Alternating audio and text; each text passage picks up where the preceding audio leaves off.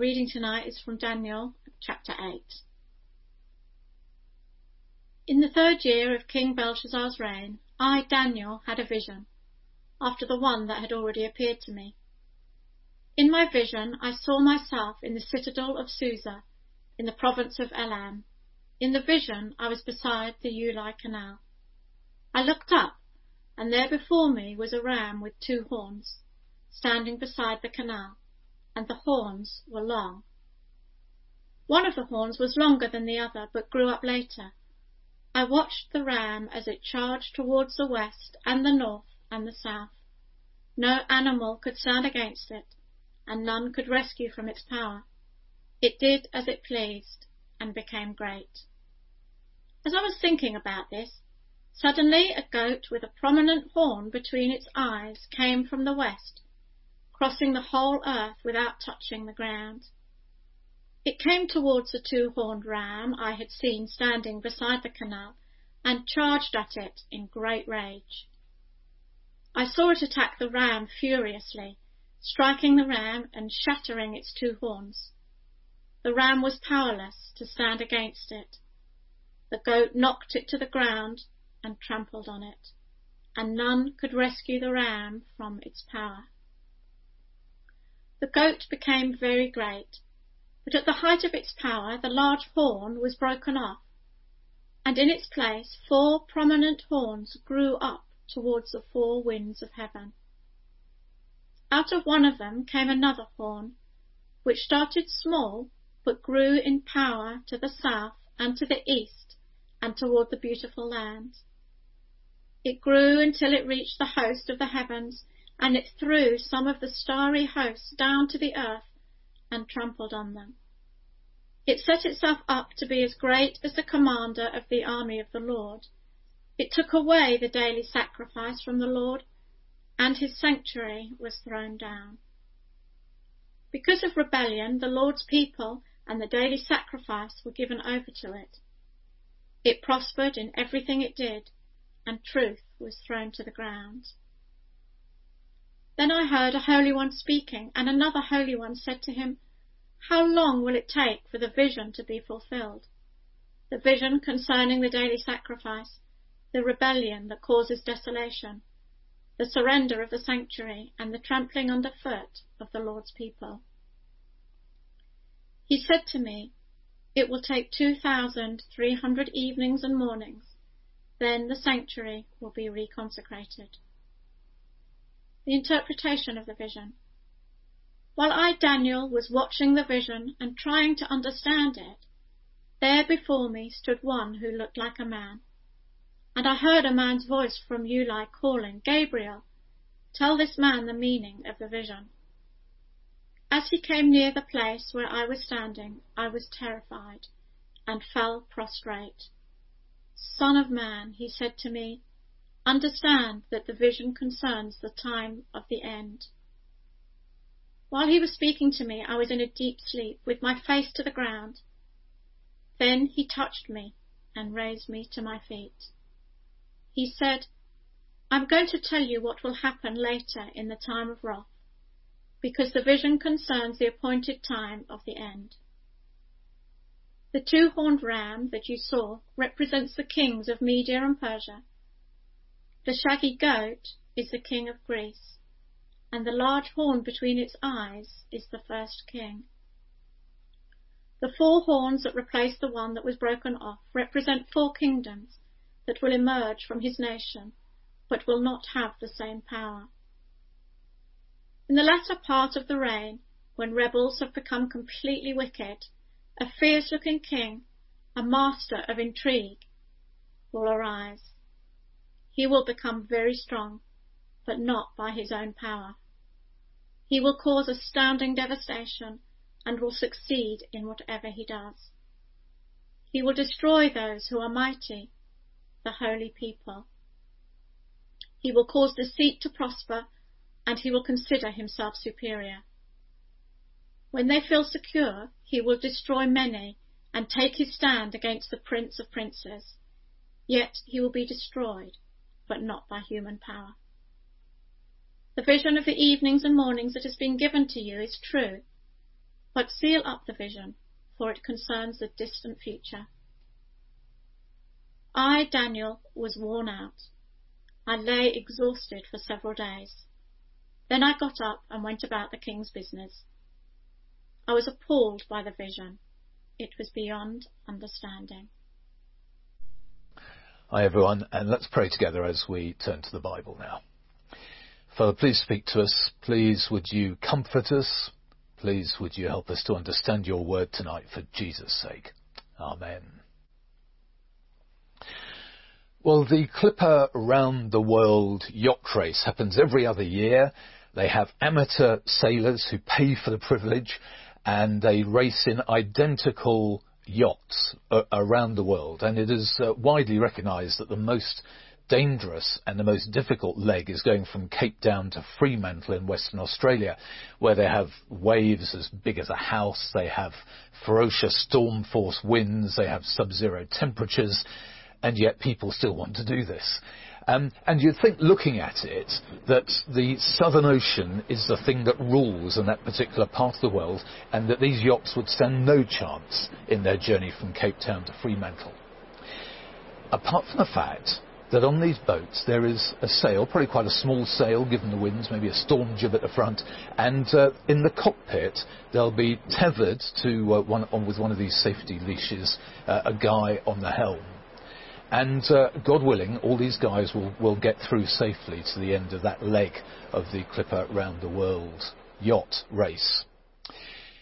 Now, when we look at our world, and when we look back over world history, it just does seem to be a catalogue of disasters and defeats and disgrace and all sorts of horrible things going on. Frankly, some purely evil things happen. And it's very easy for us to think that the world is just running amok, that there is no one really in charge. The world is just lurching from crisis to crisis. And yet, as we turn to Daniel chapter 8 this evening, we're going to see that there is actually a God who rules the world, a God who rules world history. And just as there is in the Clipper race going across the Southern Ocean, there is someone there who's making sure that that yacht is heading for Fremantle and will get there safely.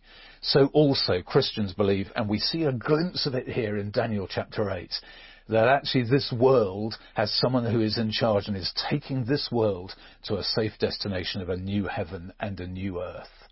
So Daniel chapter 8, it's a great chapter to look at, and it's actually, we're going to find a sense of history here. In fact, we're going to do some ancient history. Now, it has to be said that not everyone is very good at history. There was a survey conducted of secondary school pupils not so long ago, 11s to 18s, and they asked them some fairly simple questions. They didn't always do awfully well. 2/3 apparently didn't know when the First World War began. A somewhat alarming 4% thought that Adolf Hitler in the Second World War thought that he was the British Prime Minister. And an equally similar number, 4%, thought that Oliver Cromwell flew Spitfires in the Second World War in the Battle of Britain. Well, maybe there was a Spitfire pilot called Oliver Cromwell, but that wasn't the one they were thinking about. A sense of history and understanding a bit of history is actually quite significant and quite important. And we're going to brush up on a bit of ancient history this evening. It's 550 BC. Daniel is over there in exile in Babylon, 800 odd miles away from home, and he's been there all his adult life.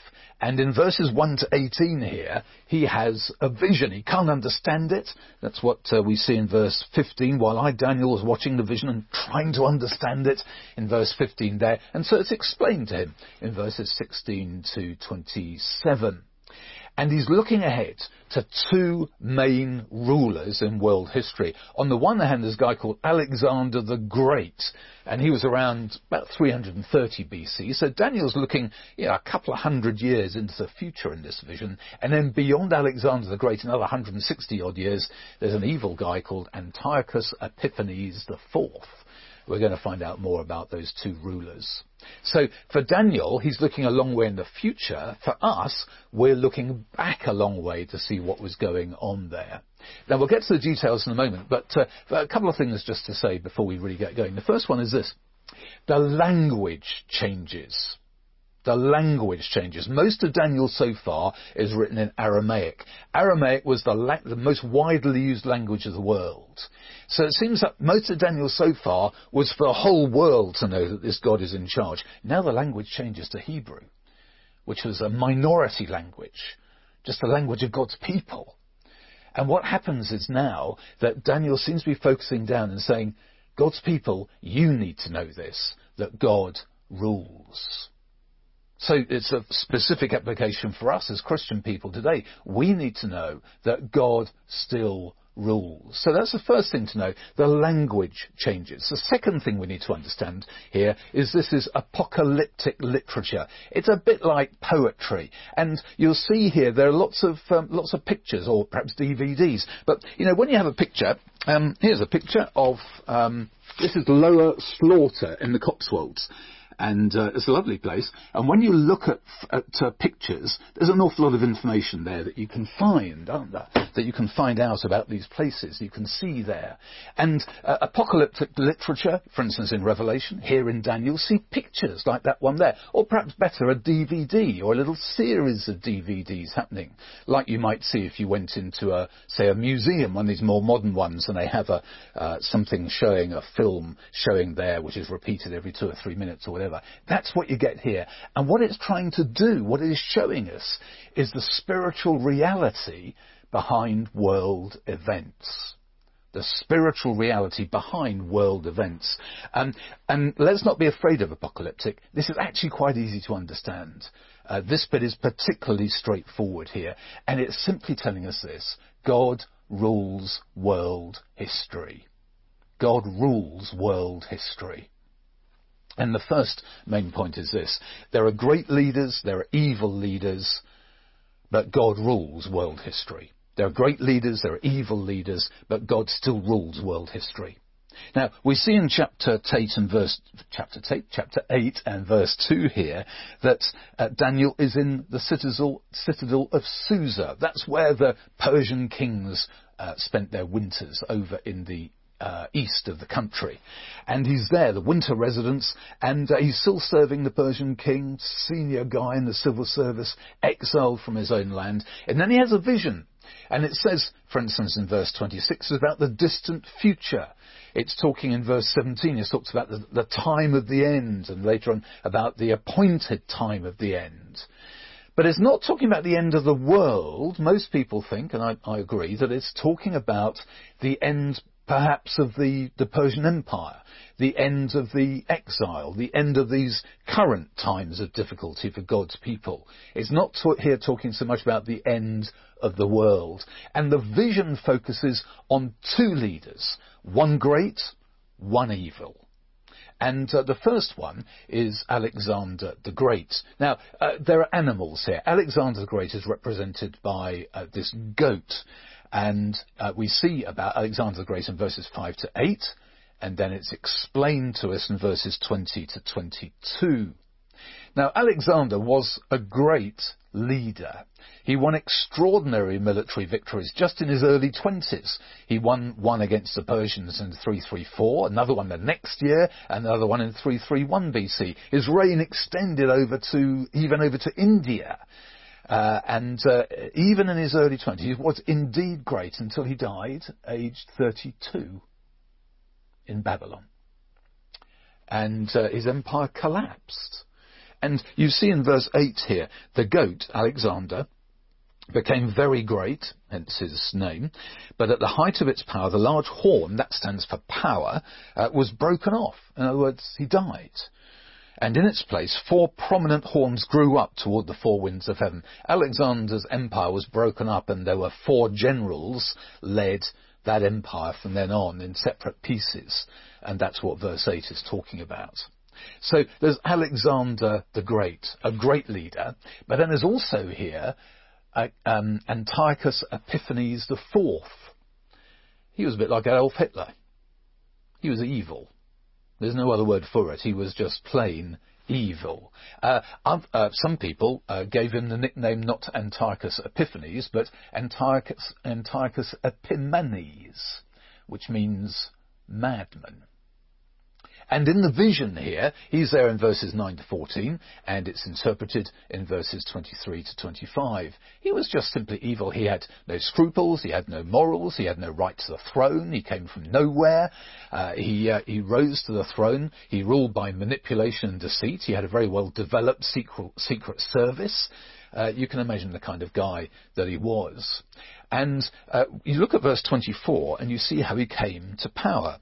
He will become very strong, but not by his own power. No, he became very strong by the power of Satan. He was an evil, evil guy.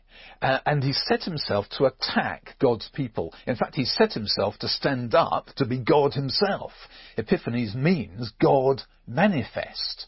So he was saying, I'm God in the flesh here, and I'm going to stand against anyone, including the one who is God. And in the end, you can't win. You can't win when you put yourself in that situation. In the end, he died in 164 BC in great pain, mysterious circumstances. He was possibly poisoned. And in the Apocrypha to our Bibles, it says this in 2 Maccabees. About the end of his life, he came to the end of his life by a most pitiable fate among the mountains of a strange land. At the end of verse 25 in our passage here, it says this. This is talking about Antiochus Epiphanes IV. He will cause deceit to prosper, and he will consider himself superior.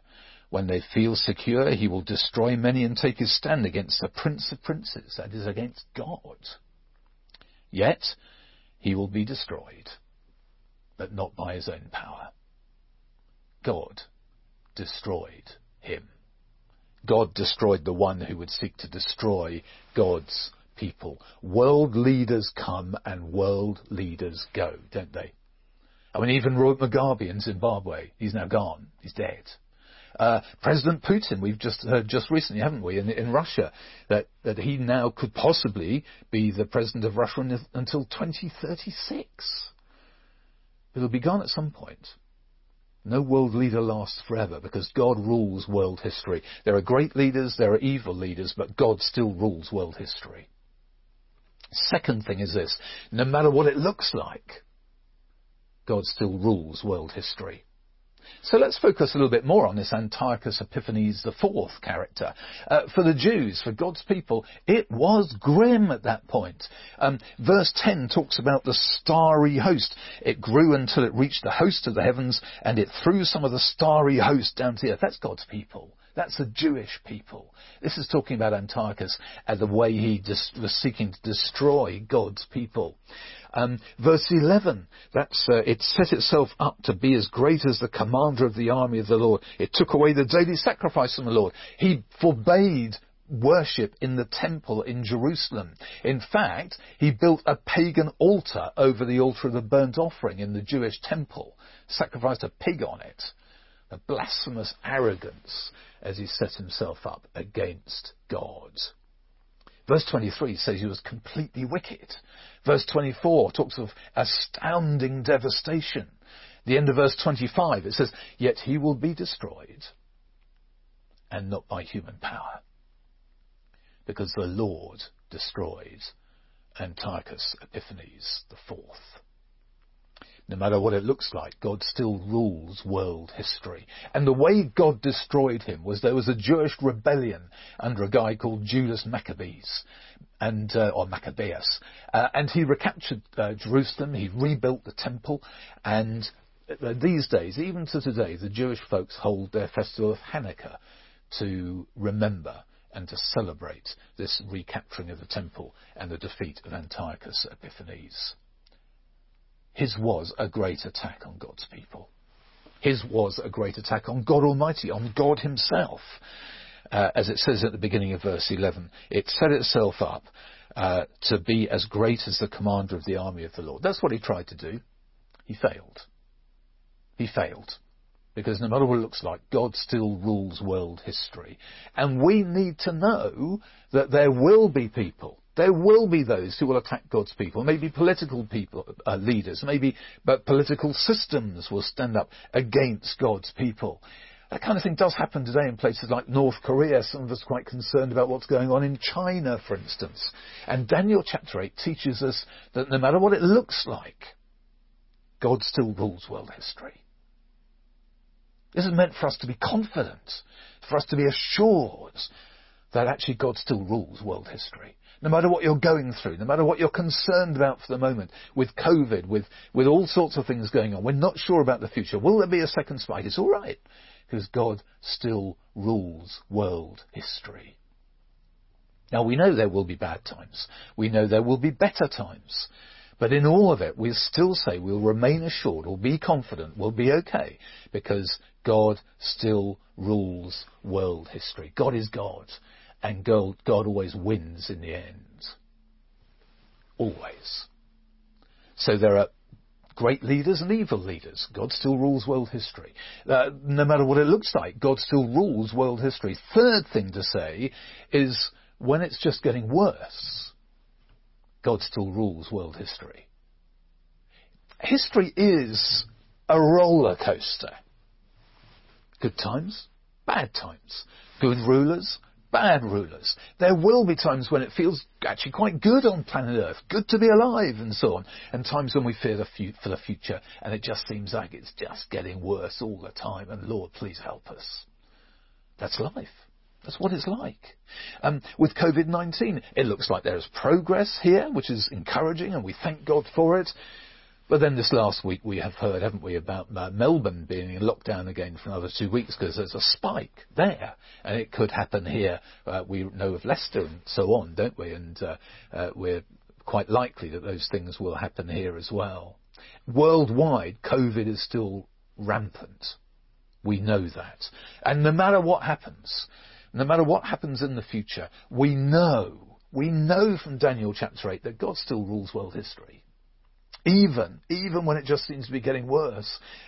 Some Christians see world history as a gradual improvement all the way through until the day when Jesus returns. I just don't see that in the Bible, though. There is evil in the world. We're sinful human beings. Things go wrong. World history is much more like a roller coaster with goods and bads, and there may be some highs, but there are very deep troughs as well. And if you're one of God's people, if you're a Christian believer, then there will be some times, and there will be some places where it all just gets worse. And as persecution intensifies. We know that. We see that around the world. And, in the last 400 years or so in this country, we've been deeply privileged, and it's been deeply abnormal that there's been precious little persecution of Christian believers. That's very unusual. It seems to me we can just simply expect that things will get worse at some point. And Daniel 8 teaches us that when it's just getting worse, God still rules world history. So hang in there. God's in charge. I was helping someone a few years back about going through some difficulties and so on. And apparently I kept on saying to them, it'll be all right. So they gave me a T-shirt. It'll be all right. And actually, that's what happens with us. That's what we want to say too. It'll be all right. It'll be all right. The world, it'll be all right. We'll get through, Christian people. It'll be all right. There are great leaders and evil leaders. God still rules world history. No matter what it looks like, God still rules world history. Even when it seems to be getting worse, God still rules world history. And the final and the fourth thing to say is this: however you feel about it, God still rules world history. So verse 27 here, this is how Daniel felt about it. I, Daniel, was worn out. I lay exhausted for several days. Then I got up and went about the king's business. I was appalled by the vision. It was beyond understanding. In other words, it was too big a thing to get my arms around. He's appalled by it. He's desolated by it. He's just found it just simply horrendous. Here he is in exile. He's spent his whole adult life there. He's a devout Jewish leader and believer. And he's rather hoping for a better future. And then he gets told, well, there's this guy in the future at some point. Daniel doesn't know when it's going to be, but there's this guy, there's going to be a great world leader, but then this other guy is going to come in and he's going to attack God's people, he's going to kill God's people, he's going to desecrate the temple and so on. No wonder he's appalled by it. Daniel will be hoping that things are going to get better, not just kind of get back there and then, actually it's good news, there's going to be a temple, but then it's going to be desecrated by this evil bloke who sets himself up to be God and to stand against God. It's not great news, is it? Not great news for Daniel.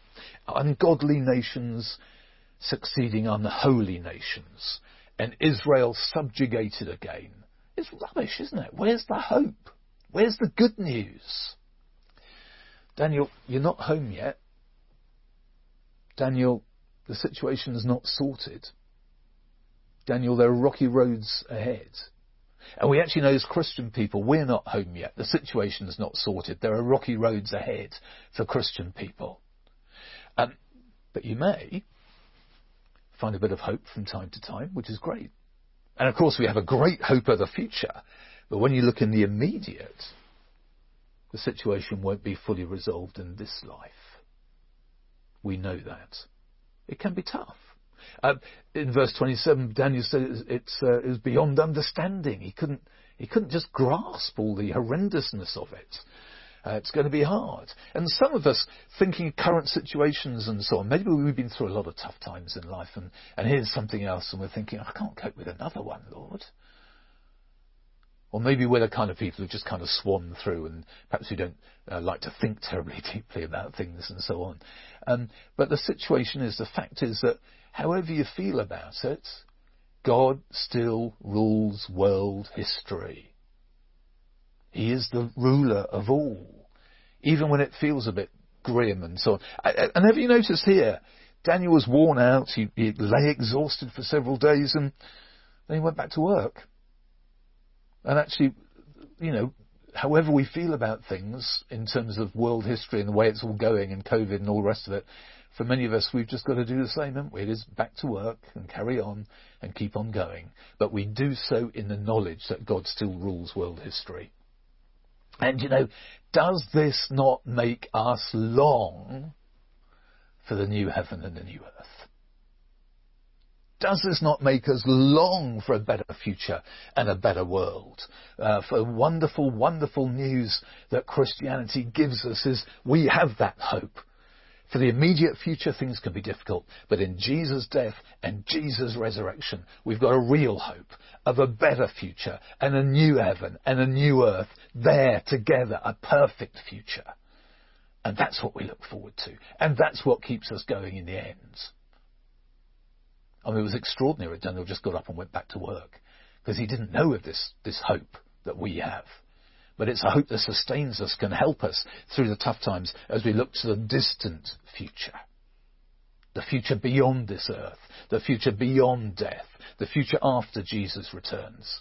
And we're looking forward to that. One day there will be an extraordinary, extraordinary day for Christian people when Jesus returns, when he ushers in this new heaven and the new earth, and we will be with him for all eternity. Look forward to that day. As in, can't wait, look forward to that day. Because that's our hope, that's our future, that's what we're looking forward to. And we know in the meantime that God rules world history, and that one day he will come in Jesus, and he will bring this to an end, and bring in the most wonderful, wonderful future. The world can be a hard place. There'll be great leaders and evil leaders, but God still rules world history. No matter what it looks like, we need to be reassured that God still rules world history. We can see that in Daniel chapter 8. When it just seems to be getting worse, God still rules world history, and no matter what you feel about it, the fact is God still rules world history. That's for now.